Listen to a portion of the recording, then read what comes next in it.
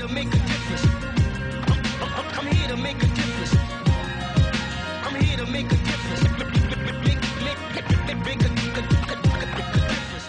Welcome back to Making a Difference. I'm your host, Ken Macon, here with, I'm telling you guys, I'm really excited about this conversation, man. Been geeked about it for a couple of days. I'm going to introduce to you guys an award-winning writer, editor, and journalist who lives in Washington, D.C., takes a lot of pride, according to his website, in his lovely wife and, his words, the world's greatest golden retriever. But he's a fellow at the University of Texas, a former adjunct professor at Georgetown University. His work has appeared in the Washington Post, the Washingtonian, ESPN, the magazine, USA Today. Just really a accomplished gentleman. So glad to have on the show with us today, Patrick Ruby. Patrick, how you doing today, my friend? I'm doing great. Thanks for having me. And it's not just my words, it's the world's greatest golden retriever. It's legitimate science behind that statement. By which I mean I'm incredibly biased. Thank you for mentioning him as well. Most definitely. We're all about family here, and I myself, man, am married. Actually, it's 3 years this month, and congratulations. Yes. Life is good. And I just had my first child 4 months ago, man. So I'm excited. Even bigger congratulations. Yes, my friend. I'm impressed that you're here talking to me and not stealing some extra sleep. So good on you. But we today, and as you guys know, I talk often. I'm very passionate just about college athletics and just how much of a scam it's turned out to be. And I'm really glad just to have a gentleman here who has spoken so passionately and about the NCAA and about some of its controversial practices. And incidentally, today we're going to talk about the Commission on College Basketball, which henceforth I will be calling the Commission About Nothing. So that's. But just to give the listeners some perspective, the Commission on College Basketball was established by the NCAA Board of Governors, Division I Board of Directors, and the NCAA President. So, a lot of integrity there, wink, wink, all that good stuff. To, in their words, fully examine critical aspects of Division I men's basketball. So what ended up happening is they established this group. The chairman or chairperson was Condoleezza Rice. Some big names on that commission to include Grant Hill, David Robinson. But there were some recommendations that came back. There was a recommendation to end the one and done rule, potential lifetime bans for rule breakers or habitual line steppers, and changes to the relationship between the NCAA and apparel companies. I just want to ask you, because I had a chance to I follow Patrick on Twitter, and you had made some comments at the time in terms of the recommendations, and I just want to ask you, upon hearing Ms. Rice's report, what were your thoughts on the recommendations and on the commission? Well, I think your title for the Commission on Nothing, is essentially correct. I think you actually understand the gist of what it was and what it's doing. Look, this commission was formed in the wake of the ongoing FBI investigation, some would say scandal, into college basketball, and specifically into college basketball's underground economy, which simply means we're really, again, in plain English, players and their families are getting paid under the table. A bunch of middlemen are inserting themselves to make those payments and taking their own cuts. And the money is coming, as far as we know for now, generally for shoe companies. In some cases, sort of directly working with or communicating with the schools and the coaches. In other cases, it's unclear. But nothing that we haven't known for decades in terms of how college basketball works. We all know that these players have a lot of value because it is a billion-dollar industry. They are the on-court workforce. They're the reason people tune in and watch. If you want to win and get the glory and get the audience and get the money and put out a good entertainment product, you need good players. That's how you get good players. And especially the case because I'd say rules, you are limited to what you can offer those players over the table. Amateurism says we can give you a scholarship, room and board. Now we can give you a stipend. And there's various little bits and prize monies and exceptions that sometimes you can get. But for the most part, it's limited to that. And we can get into all that in a minute.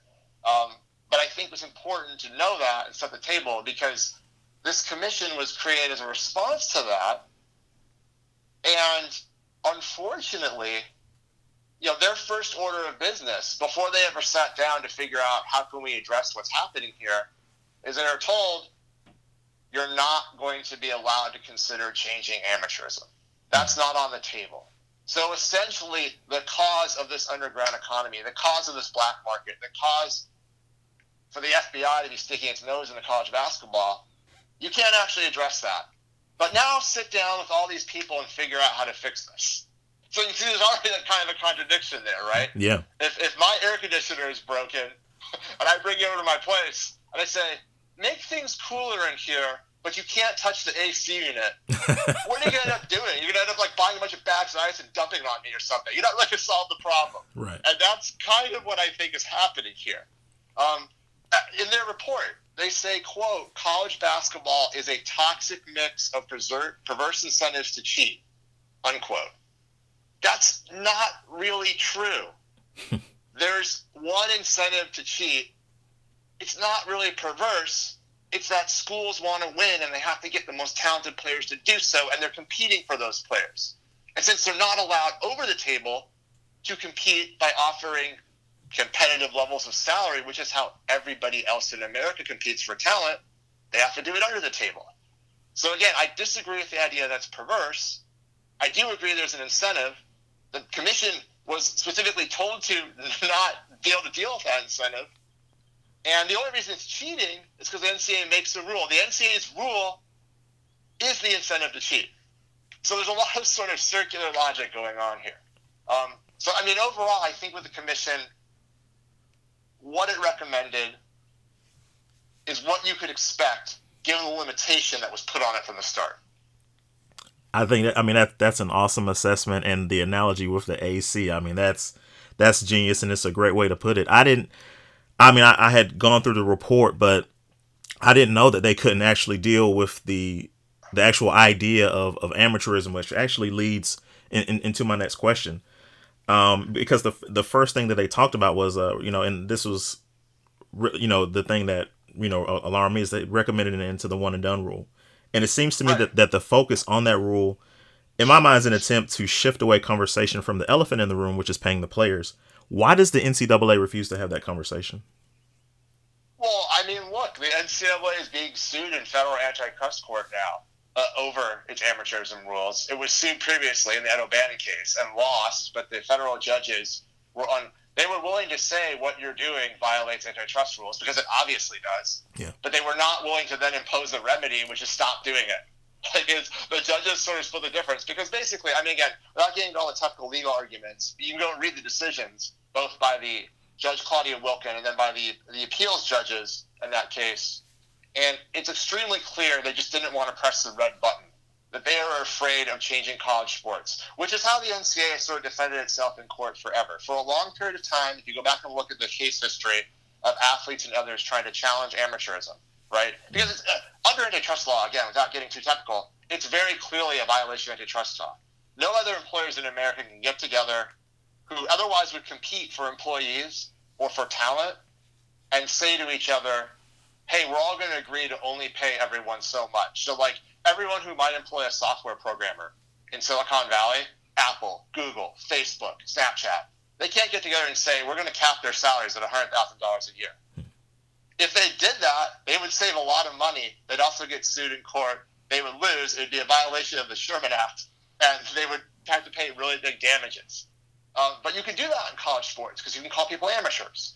And for a very long time, that was enough. Before the O'Bannon case, that was enough. When they got challenged in court, the judges would literally just say, and again, this is not a technically legal argument, but this is what they are actually saying, you know what? Amateurism is enough justification. Case dismissed. Finally, with O'Bannon, that changed. The NCAA was put on trial. They had to submit evidence. They had to sort of prove under antitrust law that while we have this restriction on athlete compensation, there are legitimate reasons under the law for us to have it, what's called pro-competitive. Without getting in, again, all the legal details, they put forth a series of arguments, and basically all of them were shot down in that trial. So that's what I mean by the judges found it illegal and yet didn't want to press the button for the proper remedy, which is, hey, stop doing that. They've got another case coming, like I said. It's often referred to as the Kessler case. Jeffrey Kessler is the lead lawyer on it. He is the guy who brought free agency to the NFL. He's a pretty fearsome antitrust and sports litigator. It's actually the Jenkins case because it's named after Martin Jenkins, who was a Clemson football player. He's one of the co-plaintiffs on it. That hits close to home. That's coming up in December. So the NCAA obviously is sweating that out. There are probably more challenges to come. There's other ways that they're being challenged on this. The public's opinion is turning on this slowly but surely. You see legislators, people here in D.C. and other places starting to ask why the NCAA is allowed to do this. It's under a slow siege, essentially. And so the last thing they want to do is tell their commission, oh, yeah, open the door to this. Consider this. They don't want their own commission making recommendations that could be used against them in court or the court of public opinion. And on top of that, obviously, they've got a good deal going. If you're in charge of the NCAA, if you're in charge of the athletic department, if you're a coach, if you're anyone who is kind of on the gravy train of big-time college sports, this is great. Your labor costs are controlled. So as your money from coming in from the TV networks, the ticket sales, the merchandise sales, the jersey sales, and everything else, sponsorships, keeps going up, and it has exploded in the last 15, 20 years, and you get to keep your labor costs, that is for the players, fixed, what do you get to do with all extra money? Well, you get to build fancy buildings, and you get to pay yourself more. That's a pretty good deal. There's no line of business where the people in charge, if they're collecting more, are going to give that up without a fight. So that's kind of the backdrop to all of this. You mentioned Clemson, and I was just going to say Clemson's about 2 hours from here. So when I was saying it hit it close to home. It's exactly that. You have folks around here who, will fight over, South Carolina versus Clemson and, different things like that. But you made another point about the, basically, like the ADs and, those guys paying themselves more, but then, the building, fancy buildings. And a lot of folks want to talk about, well, oh man, look at the facilities and look at the resources, not understanding, that those resources are built on the backs of players. That's right. That's right. They'll talk about it as look at all these benefits we're providing to players. Look at this benefit. You get world-class coaching. You get this nice facility with a barbershop and a lazy river flowing outside. And you get to fly to your games on nice airplanes and stuff. And it's yeah, that's not a benefit. That's part of your job.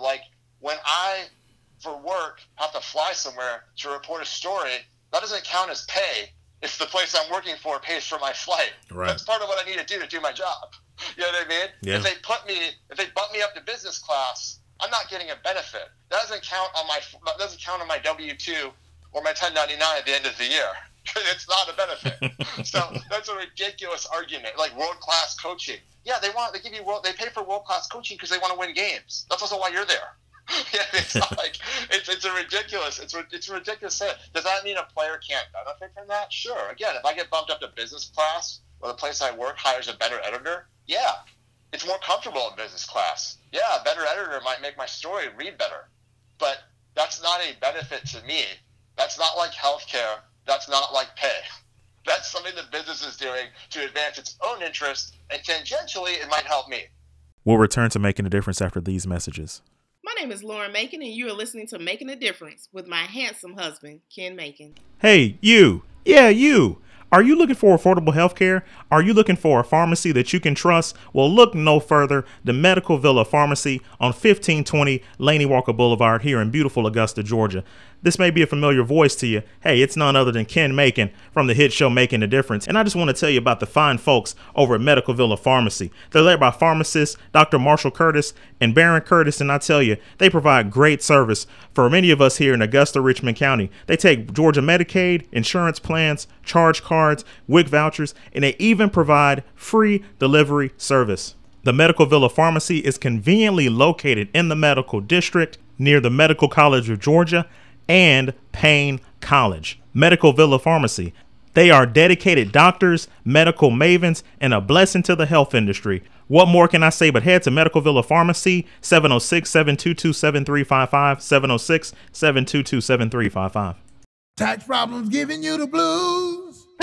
Tax liens, levies, garnishments, unfiled tax returns, denied a passport because you owe back taxes? I'm Jesse Willard with your locally owned H&R Block in Hepzibah. We have over 25 years of experience in representing clients with tax problems, and we can help you to jazz up your life. Contact us at 706-305-1412 to schedule your free consultation. H&R Block, the one you know and trust.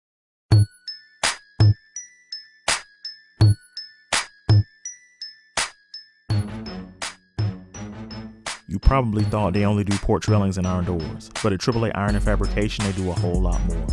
They do grills, that's right. They fabricate custom grills for your cookout needs. They forge team-specific iron doors, meaning that you can show support for the Atlanta Falcons, the Georgia Bulldogs, or whichever team you love. Of course, they do a top-notch job with the services you are familiar with. They can make your porch look like new with hundreds of styles of railings, and they also provide security and style with window bars. AAA Iron and Fabrication is located at 2517 Deansbridge Road. They've been in business for decades, and they take pride in serving the Augusta community and surrounding areas. AAA Iron and Fabrication, they are ready to work for you. AAA Iron and Fabrication, 706-738-8044, 706-738-8044. Tell them you heard this ad on Making a Difference and you'll get 15% off your order. I am Ben Hassan, your Commissioner in District 6, and I need your vote for re-election on Tuesday, May 22nd. When I fill the empty District 6 seat in 2014, I approach this office as an opportunity to serve the community and to do my due diligence for my constituents. That has not changed. I take pride in doing my research regarding city business and applying that knowledge in the decision-making process. That type of leadership has led to major decisions such as a funding mechanism for our cyber center investment and fixing infrastructure. My background in media has helped in what I believe is one of the most important tasks for an elected official, that is, listening to and responding to the concerns of the people. This is why it is so important to participate in advance voting. If you're not able to vote early, please vote on Tuesday, May 22nd for me, Ben Hassan, the incumbent and your District 6 Commissioner, paid for by the campaign to re-elect Ben Hassan.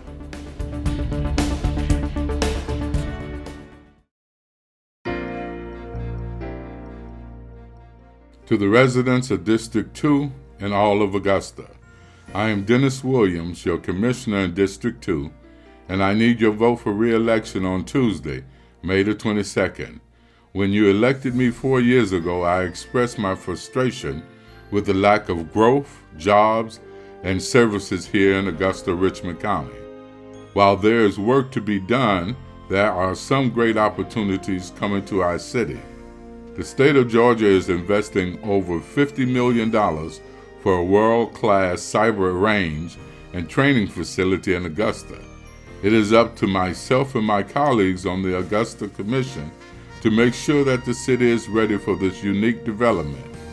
For decades, flooding was a major problem in District 2 and throughout Augusta. Now, thanks to the work of the Augusta Commission and city employees, there is a funding mechanism dedicated to drainage. You know about my previous work as the former president of the Augusta NAACP, as well as my nearly 40-year career as an employee for the federal government. The most important thing I can talk about now, however, is the future. That's why we need action, not just promises. This is why I encourage you to vote early. If you can't take advantage of advance voting, I need your vote on Tuesday, May the 22nd, so that I can continue the work that is needed in District 2. I continue to humbly ask for your prayers, your support, and your vote for me, Dennis Williams, the incumbent, and your District 2 Commissioner, paid for by the committee to re-elect Dennis Williams.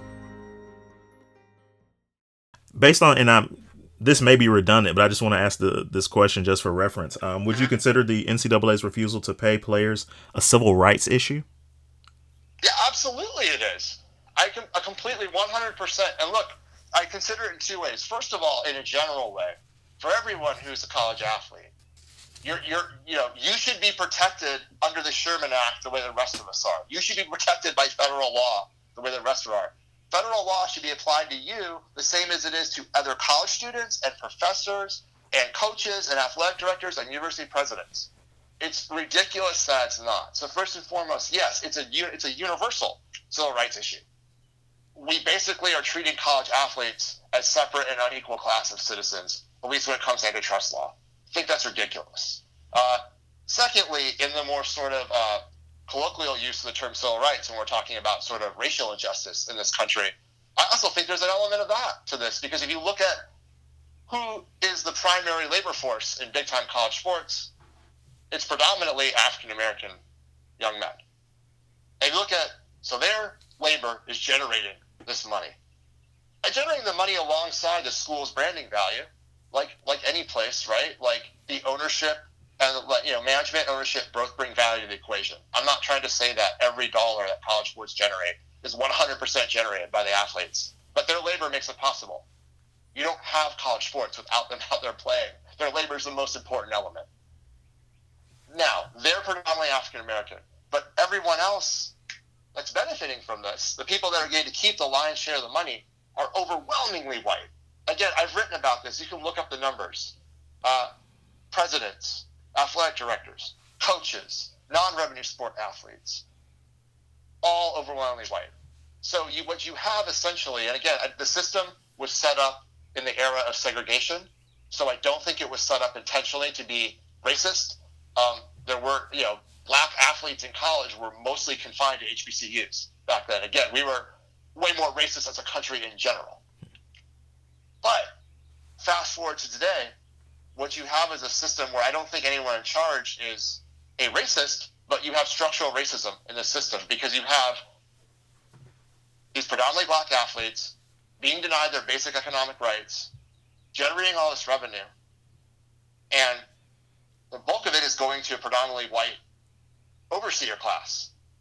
And that is essentially a wealth transfer away from those young black men, away from their families, away from their community.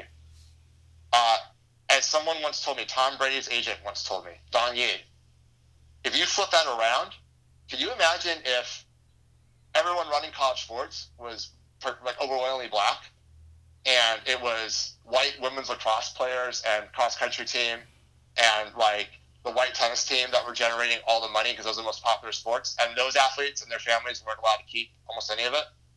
We wouldn't be having this discussion. So there's definitely a racial civil rights element to this. And then by the way, we steered far away from the original question, which is what do you think about the one and done stuff and the commission?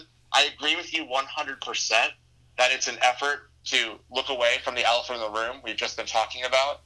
It's essentially a way of pointing at the NBA and blaming the NBA and the NBA Players Union, saying you're creating our problem.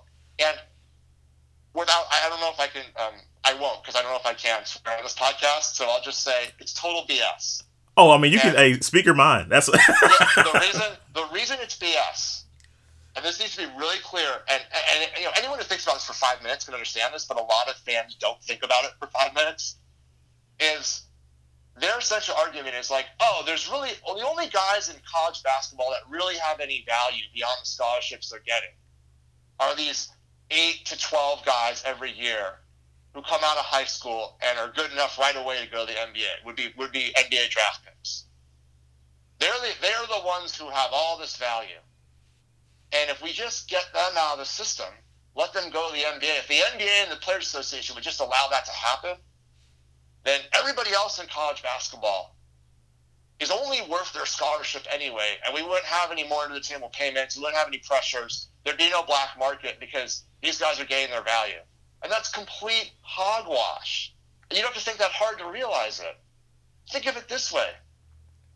If those 10 players who are first-round picks are out of college basketball, does college basketball stop being a billion-dollar business? Do the TV companies say, you know what, does ESPN and CBS and Turner say, we were paying you $1 billion for the NCAA tournament, now we're going to pay you $10 million because those 10 guys aren't playing anymore. They had all the value.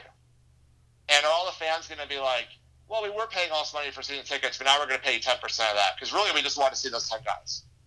No, of course not. Nothing's going to change at all. College basketball is going to have the exact same value, which means all those players in the system that are on the court doing the work, they're creating that value. They're still creating that value.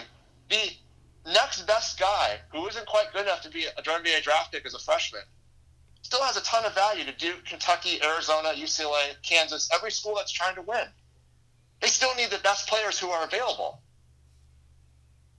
And there's still going to be all that money flowing through the system because the fans are still watching and they're still paying for it. So that wouldn't solve anything that the commission is saying it would solve. One and done doesn't make a difference in terms of basketball players having more value than the schools are allowing them to realize. It makes no difference at all. We'll return to making a difference after these messages. Citizens of Augusta, I have a question for the Augusta community and the voters of District 4. Do you want to go backwards or keep going forward? You have a choice. Will you follow special interest groups who want to return you to overgrown retention ponds, snake-filled ditches, and streets full of potholes? You do have a choice. Will you continue with strong, proven, independent leadership that has achieved so many of the things you needed in your neighborhoods and communities? You must make a choice. Do you want to smell your neighbor's septic tank? Do you want flooding in your streets and neighborhoods? Remember, it is your choice. I am urging you to make the right choice. Choose Commissioner Sammy Sayers for re-election as the Commissioner of District 4, Augusta-Richmond County. The choice is yours. I am Commissioner Sammy Sayers, and I approve this message. Thank you. Paid for by the committee to re-elect Sammy Sayers. Bo Hunter is currently serving you as state court judge. He is working hard each day to improve Richmond County. Judge Hunter is proven. He has worked with and for hundreds of families across our community as both solicitor and their attorney. You can trust him to be fair and respectful. He wants to continue to serve you. Vote Bo Hunter for State Court Judge May 22nd. I'm Judge Bo Hunter, and I approve this message. Paid for by the committee to elect Bo Hunter. People of District 2 and the City of Augusta, I am Cleveland Garrison. I am running for a seat of District 2 Commission on Tuesday, May 22nd. I have an important message about the status of District 2. We've heard a lot about the so-called growth and the development of our district, but all you have to do is just look around and see the ugly truth. There isn't much development at all. In fact, while you're seeing other areas of our city improve for the better, we seem to be stuck in 20 years of setback. This is why it is time for a change. I believe I can beat that change. I have worked with the community for years, not only as a pastor, but also as a businessman, owner, and entrepreneur. I firmly believe that you must be a man of the people to be a servant of the people. The residents of District 2 have been overlooked, underrepresented for far too long. That is why I need your help. Please get out and vote during the advance voting period. If you can't take advantage of the advance voting, I need your vote on Tuesday, May 22nd, so that we can make our collective voice loud and clear. Please vote for me, Cleveland Garrison, the candidate for District 2 Commissioner, paid for by the committee to elect Cleveland Garrison. Man, I mean, this is just, such a powerful commentary. You talked about I'm fired up. Yeah, I know, and I mean, and I love it. As am I. You talked about that you once wrote about it. I had a chance to read over it this morning. You wrote for Vice Sports. I can put April 2016. It was called the racial injustice of big time college sports. That was if you guys get a chance to sit down and read it, I mean, it's a great commentary. What was going through your mind when you were writing it? I'm sure some of that is applicable even now. I mean, honestly, that piece is something I wanted to write for years and years and years. And it's because of studying this issue, learning about the economics of it, learning about the law around it, and what I consider to be sort of the abuse and misuse of the law, learning about the history, and then watching games and caring about athletes. I actually like athletes. I enjoy them. I want them to do well. Like, they bring me a lot of joy and entertainment. I want to see them realize their value. I want to see their families benefit from that. Like, I think that's a good thing. Like, I appreciate their work and want to see them get their fair reward for it. That's kind of where it came from. And it's again, all you have to do is go to some games and start looking around. It's not that hard to figure out, wow, most of the people here that are doing the entertainment work in this sport, they're black. And look, all the people sort of collecting the money are white. It's not that, again, once you see it, it's impossible to unsee. Yeah. And it just took time to go then do the research and put together the numbers and put together a coherent case. It's sort of the rough napkin math that I calculated in terms of how much wealth is being transferred, right? That's sort of the big question. Is because of amateurism, how much wealth are black athletes and their families losing out on? And by the way, white athletes in college sports are also getting screwed. I don't want to sell them short. Right. You know, J.J. Redick also got screwed when he was at Duke, right?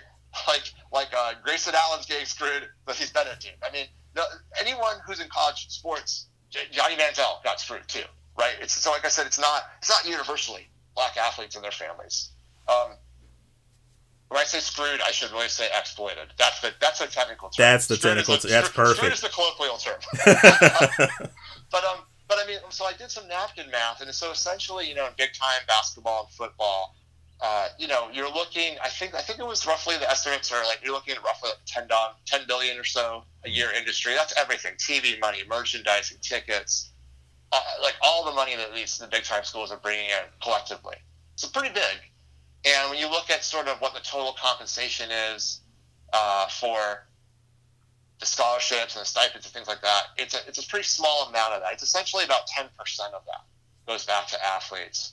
Now, if you look at pro sports where you're not allowed to violate antitrust law, so you either have total free agency and everyone negotiates whatever they want, or in most cases you have unions negotiating under collective bargaining agreements with ownership. That in American sports, that's mostly what you have. It's not the same thing in international soccer, but we'll just stick to American sports here. They negotiate, and generally the split is about 50-50. So in college sports, it's like 90-10, 85-15. Pro sports, it's 50-50. That's a big difference. That's a lot of money not going to the athletes that are making it possible. Yeah.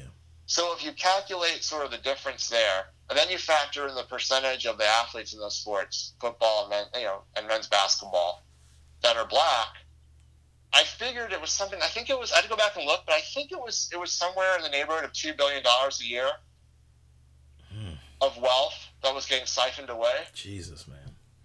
And just imagine again, imagine what that could do for these guys who are coming from low-income families, yeah. For their communities. Again, you're right, because when you're talking about predominantly black athletes, you are talking about, you know, not all, but you're more likely to be lower socioeconomic status. Again, you got a long friggin' history in America of exploiting black bodies for money, denying civil rights. Like, there are reasons that if you're black in America, you're much more likely to be lower socioeconomic status through no fault of your own.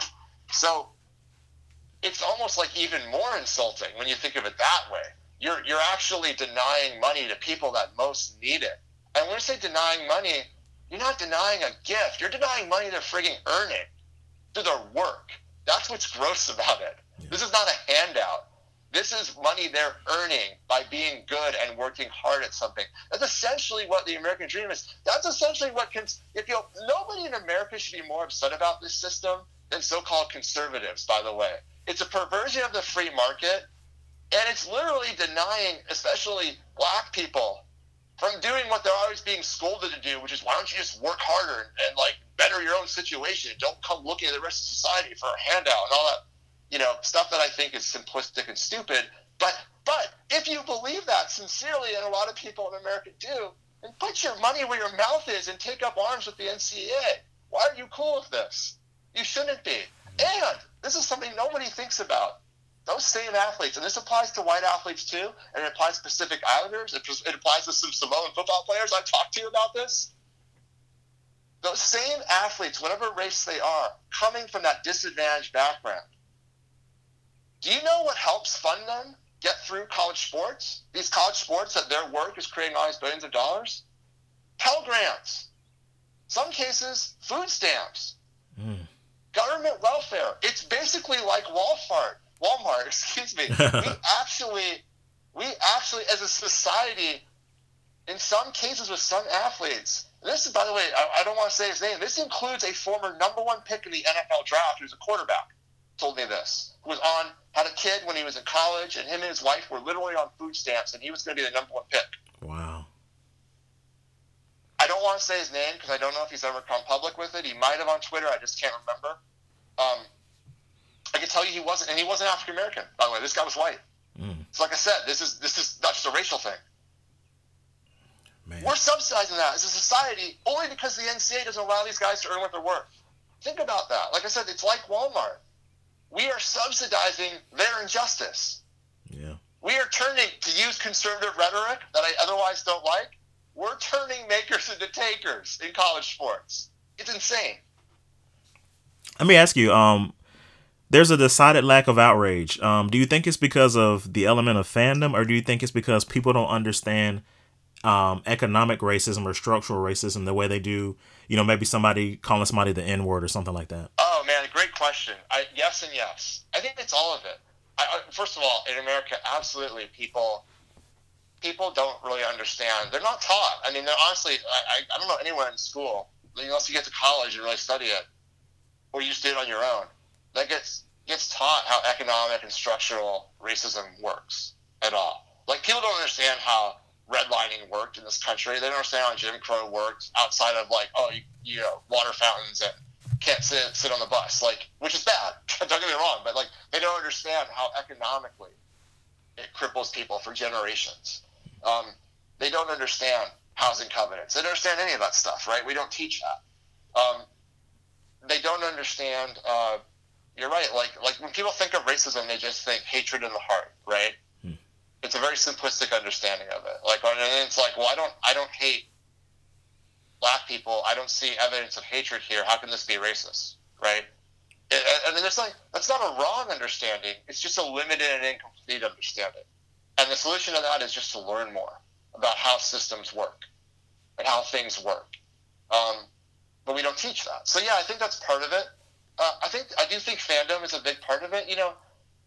At a simple level, I think a lot of people, especially fans, right? They love college sports. If you're a fan, college sports works fine for you, right? You're not getting ripped off. Like, you get something to watch. It's fun. So you're afraid if someone comes along suggesting something that would be a major change. You're worried that it's going to change something you love and maybe make it less enjoyable or mess it up, right? I can understand a fan who hasn't learned much about this and just feels like, oh, well, that person's on a scholarship. That's pretty good. I couldn't get one of those. Seems like a good deal to me. I can understand them being like, why do they need to get paid, right? Or why? And then, by the way, needs are wrong things. Why should they be allowed to negotiate for pay? That's what we're really talking about here. I can understand that. But again, I think it comes from a place of not knowing more. But I think the more you learn, the more you know, the more you will realize, hey, this isn't fair, this isn't right. So I do think education is a big part of this. And look, we're all busy, and the last thing you kind of want to do as a sports fan is sit down to watch Clemson football and during halftime pick up a book and learn the basics of antitrust law. You know what I mean? Like, I totally understand that fans don't really want to care or think about this. But my counter to that is, if you really do love these athletes and you love the joy and the entertainment and the community that their work provides to you, and you really do care about them, and you don't just care about them as sort of pixels on your screen or little army men in helmets down the field doing their thing, if you care about them at all as people, and you're really truly appreciative of the joy they bring to your life, you should learn about this. You should want them to get a fair deal and a fair shake in their industry and in our society. That should matter to you. Selfishly, it should matter to you. That's what I would say to that. Man. Look, begrudgingly, the final thing I want to ask you about, because this has been such a great conversation, and we can do a part 2 sometime. We would definitely would love to do that. I want to talk about respectability politics for a second, because the fact that we're talking about this, and this report, was presented to us by, Condoleezza Rice, an African American woman, and then you have, at least it wasn't Bill Cosby. Right. Respectability politics gone wrong. Oh my goodness! But then you have, Grant Hill, David Robinson. When you see these faces up here and these individuals who, all of whom have been overwhelmingly successful in their respective fields, to have those individuals on this commission, I mean, that just, what are your thoughts on that? To have them present this, in a way, and to present these ideas that are so exploitative of predominantly black athletes. First of all, I'm disappointed. If I were black, I'd be more disappointed. I think it does speak to the limitation going in on this committee. Now, for any of those people, the way to deal with that would have been to say, I don't want to be a part of this, Yeah. Now, I want to say in fairness to all of them, sometimes you work for change by agitating on the outside. Sometimes you decide, I'm going to go into the system, even if I don't agree with it, and try to work for incremental change within. There are some recommendations in this, incremental things that I think are good. Loosening the rules about athletes at least being able to talk to agents, for instance. Yeah. They already can do that in baseball, right? Like, they should at least be able to do that across the board in sports.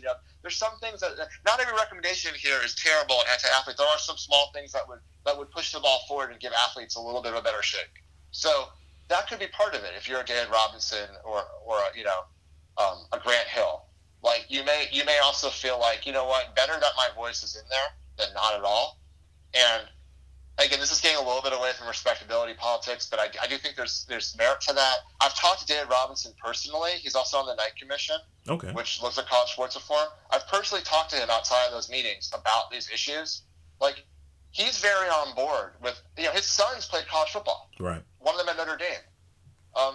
He's very on board with, like, athletes should get more and they should have rights. He's like, I don't know all the answers. I don't know exactly how much. He's like, I haven't studied that much in depth. And he does, like many, he worries, like, if it's too big of a change too fast, that there'll be unintended consequences, which is fair. I disagree with a lot of those, but it's a fair thing to worry about. So I don't think, he's not a bomb-throwing radical, but he is someone who's sympathetic to that. And I do think the one thing when you saw the commission say, look, we're not going to make recommendations on the idea of athletes being able to benefit from their name, image, and likeness right now, because that's part of some of the pending litigation.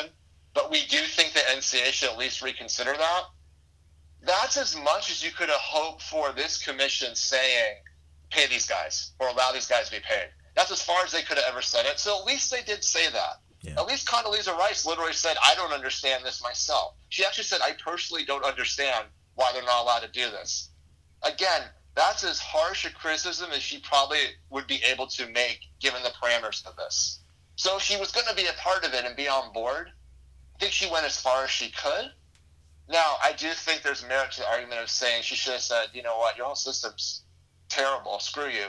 Like, go find someone else to put their stamp on this. But of what we know about Condoleezza Rice, that's not really how she operates. It wasn't how she operated in the U.S. government, for sure. It's not the first time Condoleezza Rice has sort of put some lipstick on some pig policy. If you really want to go back to the 2000s, we get a lot more serious a lot faster. Yeah.